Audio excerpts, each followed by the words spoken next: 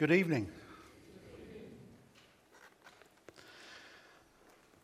I was struggling on what to speak about tonight, and then on Monday morning, it's Val and I, our sort of way of doing things is that we usually, at some point in the morning, mostly in the morning, we pray together, and often after we've had some time of prayer and we read the scriptures together, there's often a song that sort of comes to me, often random.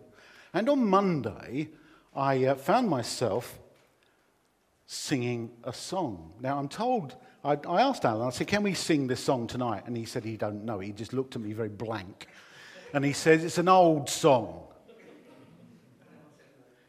And he said, no. Yeah. The song goes, the steadfast love of the Lord never ceases.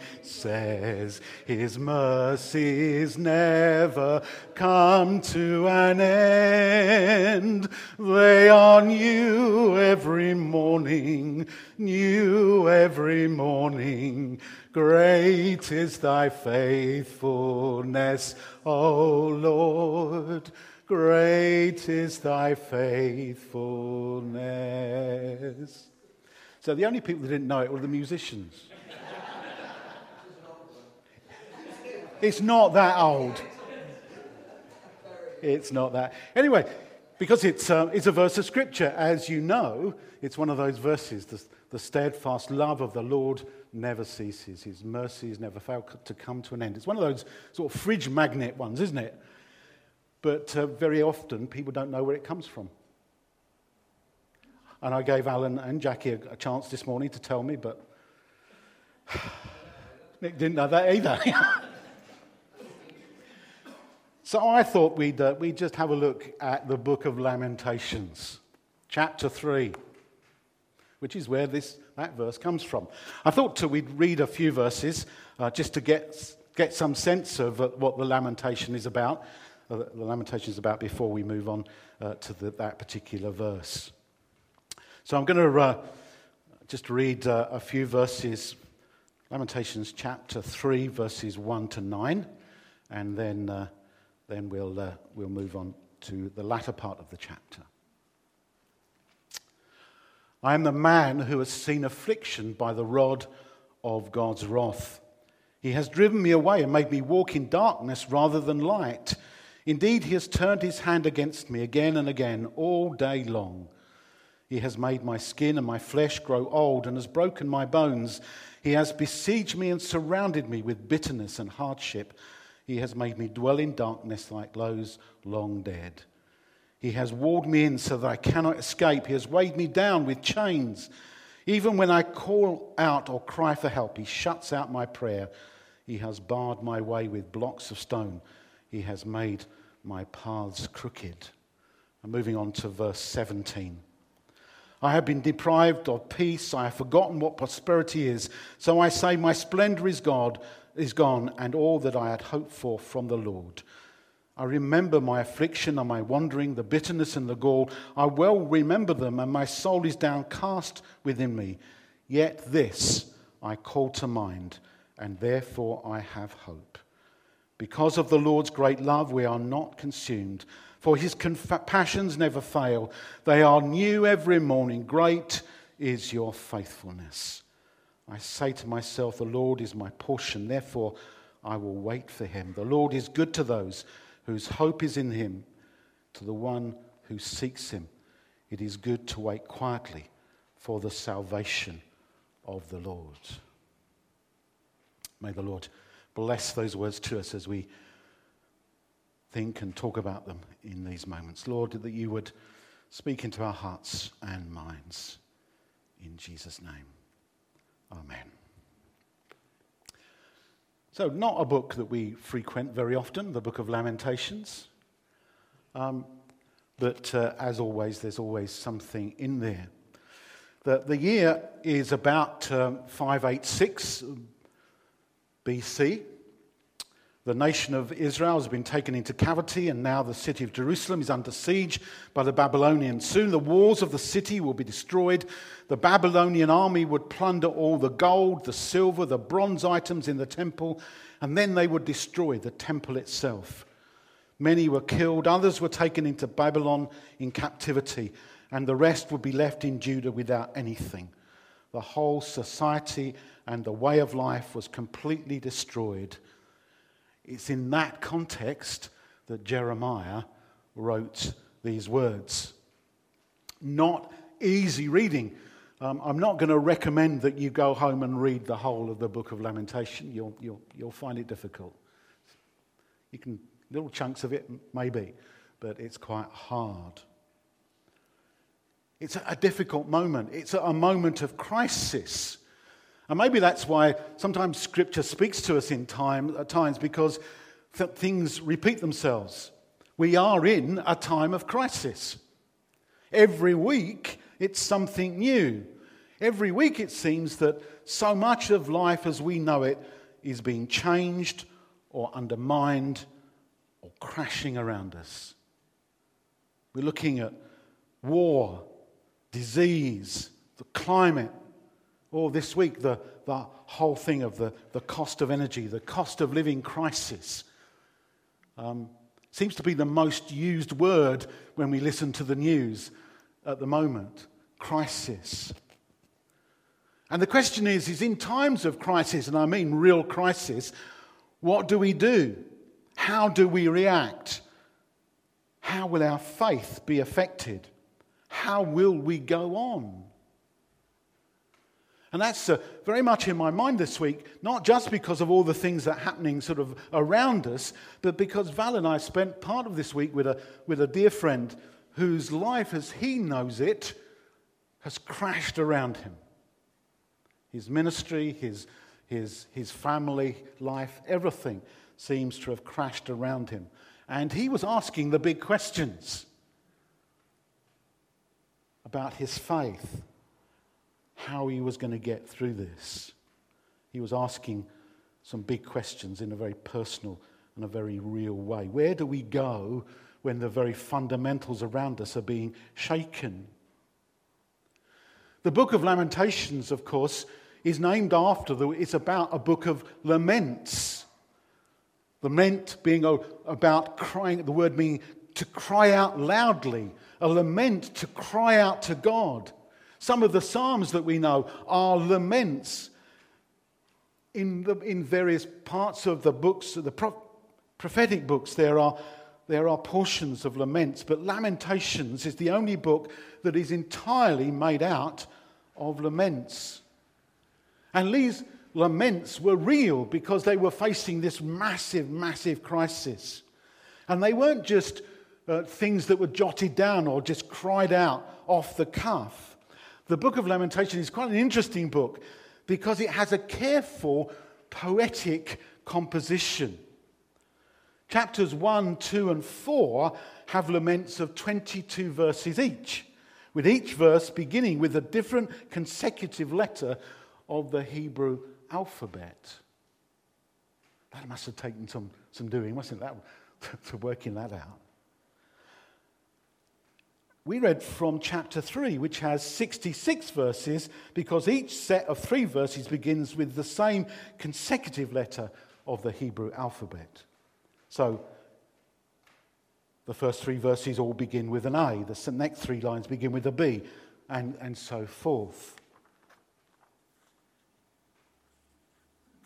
These verses are not just a random crying out to God. This is a composed telling God, sharing how it feels, what's going on.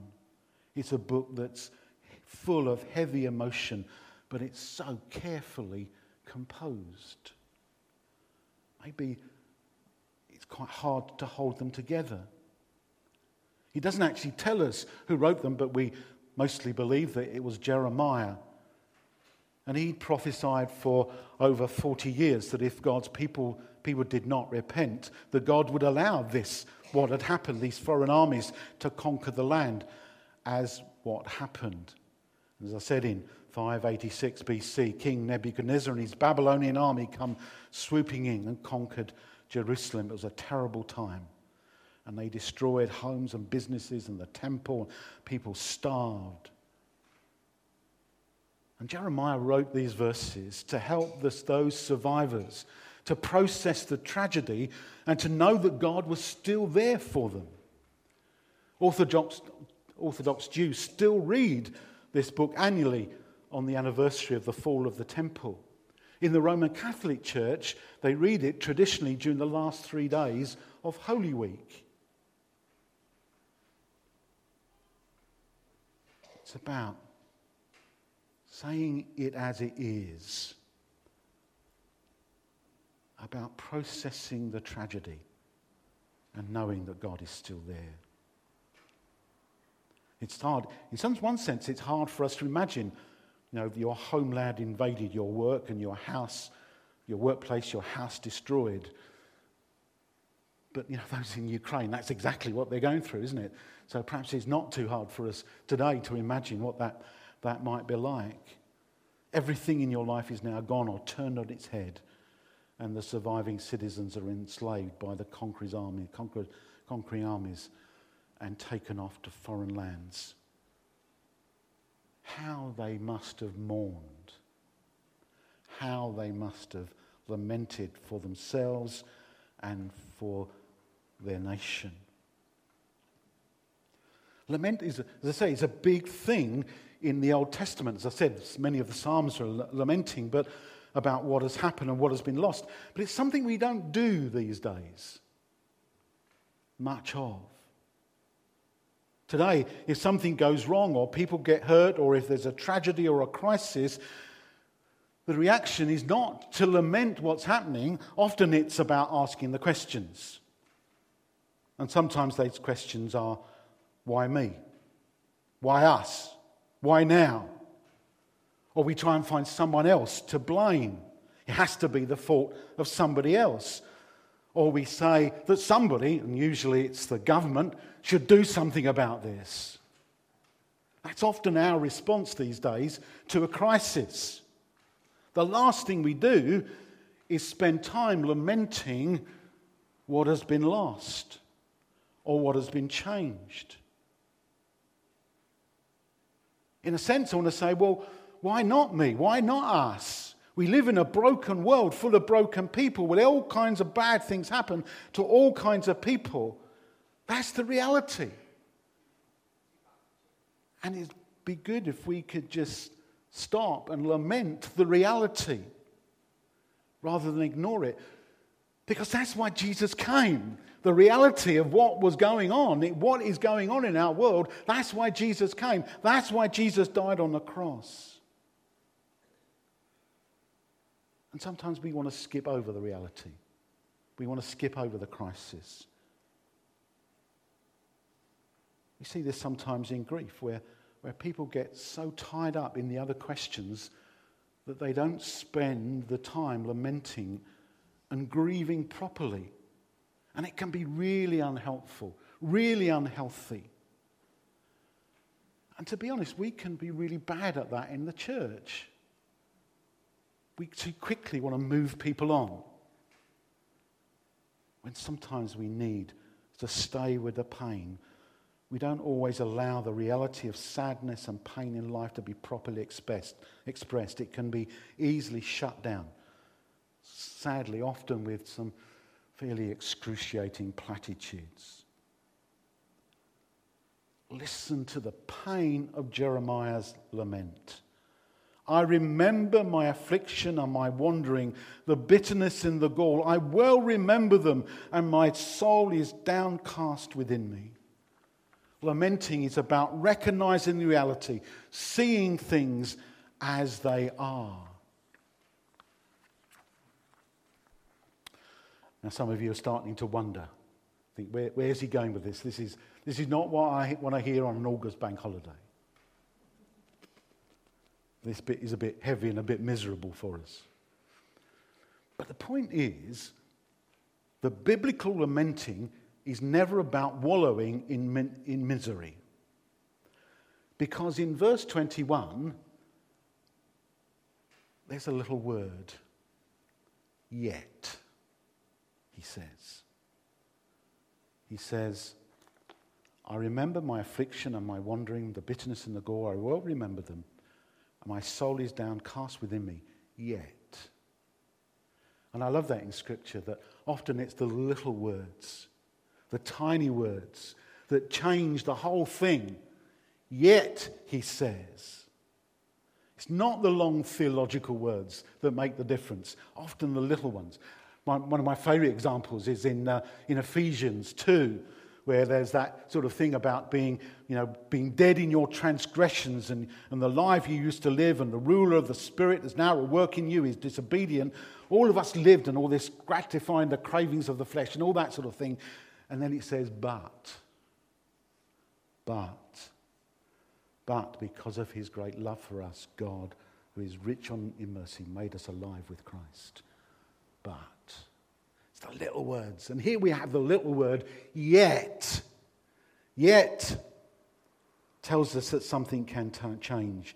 Yet says that although we need to see things as they are, doesn't mean there's not a bigger picture. That there isn't something else. There isn't something better. Biblical lament is always in the context of hope. Always in the context of the bigger picture of God's story.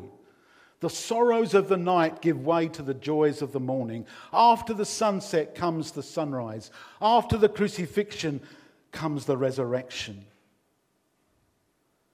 Jeremiah chooses to remember and lament what has been lost, and in making a choice he finds hope. Yet, this I call to mind.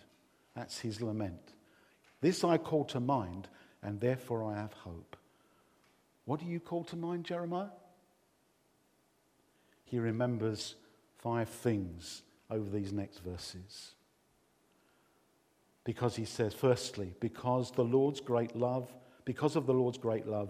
we are not consumed. The word for love there is in the plural. It's that word that I spoke about a few weeks ago, that wonderful Hebrew word, hesed. That's more than love. It's a word that encompasses love, grace, mercy, goodness, forgiveness, truth, compassion, and faithfulness, all wrapped up in one. Wouldn't it be wonderful if we had a word like that in English that wrapped all those things up? Because of God's great love, because of his loving kindnesses, because of his loving mercies, we are not consumed. The word appears 250 times in the Old Testament. Well, I'm reliably informed. I have not actually counted them myself. 250 times across the Old Testament. And it tells us again and again that no matter how difficult things are, God's love is always greater. It tells us, as another song, a more modern song says, even when we're lost in the deepest valley, I'll fear no evil. Even when the silence falls around me, I know you hear me. Even when it feels like we are separated, you're holding on to me. Because of God's great love, we are not consumed. Secondly, he proclaims, for his compassions never fail. All else may fail, but not God's compassion. Again, the literal translation of these words read, not to an end come his compassion. Not to an end come his compassion. It's that eternal perspective that can easily go missing at times of trouble and crisis. The encouraging thing is that friend who I was talking about earlier on, although it's hard for him right now to see where God's plan is for him, he said, I still hold on to the bigger plan. I still hold on to the greater purposes and love of God. That God's eternal plan for him was still there. God loves us and there's nothing we can do about it. God has great, compassionate love for us that stands forever, always. Thirdly, he says that they are new every morning. Every day is a day of new hope with God. The morning brings a fresh start, a new beginning. The verse reminds me of Psalm 30, verse 5. Weeping may remain for the night, but rejoicing comes in the morning. Whatever we go through today, there's always a possibility of a new morning, a new start. They are new every morning. There's always the new day, and in that new day, God's love is renewed. Fourthly, he says, great is your faithfulness. Jeremiah gets so excited here that he talks directly to God. Great is your faithfulness. Everything else has been addressed to himself or to others. Now he addresses God. Great is your faithfulness. Our own faithfulness wavers at times, but God's faithfulness never wavers. God always keeps his promise. And then fifthly, last but not least, he says, the Lord is my portion. Another good Old Testament word, the Lord is my portion. The word portion dates back to the time when the Israelites entered the promised land and the 12 tribes of Israel were assigned their portion of land, their part of the promised land. We're told that the tribe of the priests and Levites didn't get any land because God told them, you don't need that because I'll be your portion. I'll be your share. Here Jeremiah tells his people, you may have lost your land, your homes, your jobs, your temple, but don't worry about it. God will be your portion. Ultimately, what else do you need? And so what is our role when hard times strike? Jeremiah concludes at the end of verse 24. Therefore, I will wait for him. Because of all these things that are true, because of these things that I've established, I therefore will wait for him. And he talks about how God is good to those who wait quietly for salvation. Now, I don't know about you, but I'll tell you, I'm not good at waiting. I hate queuing, waiting. But that's what we're told to do. But waiting doesn't have to be a passive, sort of fatalistic waiting. Guess I'll just wait and see if God can sort this out kind of attitude. No. God calls us to do things in the waiting time. He calls us to read. He calls us to pray. He calls us to read his word, to offer encouragement to those who are suffering, to sit with those who mourn and lament and weep. To weep with those who are weeping, to watch for what God may be up to behind the suffering.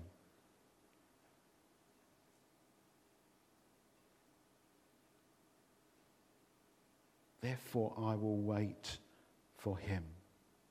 Faith is not believing in our own unshakable belief. Faith is believing in an unshakable God. When everything in us trembles and quakes,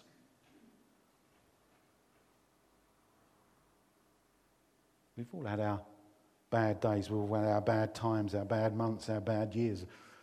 I know some people who have bad decades, difficult times in life. And yet God is still on the throne. His mercies never fail. They are new every morning. Great is his faithfulness. Our part is to trust him, to wait on him, to turn to him, to bring our pain and our suffering to him, to be real with him and with each other. In a moment, we're going to share in communion. That first communion, when Jesus shared with his disciples, he was just moments away from betrayal and arrest and torture and death and burial in a tomb. And yet he says, this is my body. given for you. This is my hope. Communion reminds us that God indeed is faithful. Jesus says, take this to remember me.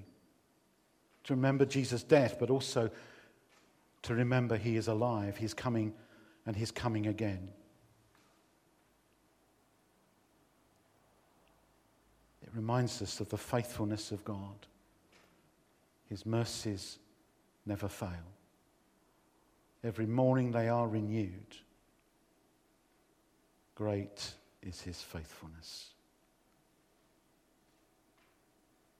Let's pray. Great is your faithfulness, O Lord. Help us to remember that not only when things are going well, but also when they're not. Help us to believe in you, even in the times of drought, of difficulty. Lord, may we know in the midst of our pain, our lament, of your faithfulness. Your never-ending love. Your great compassion for each one of us.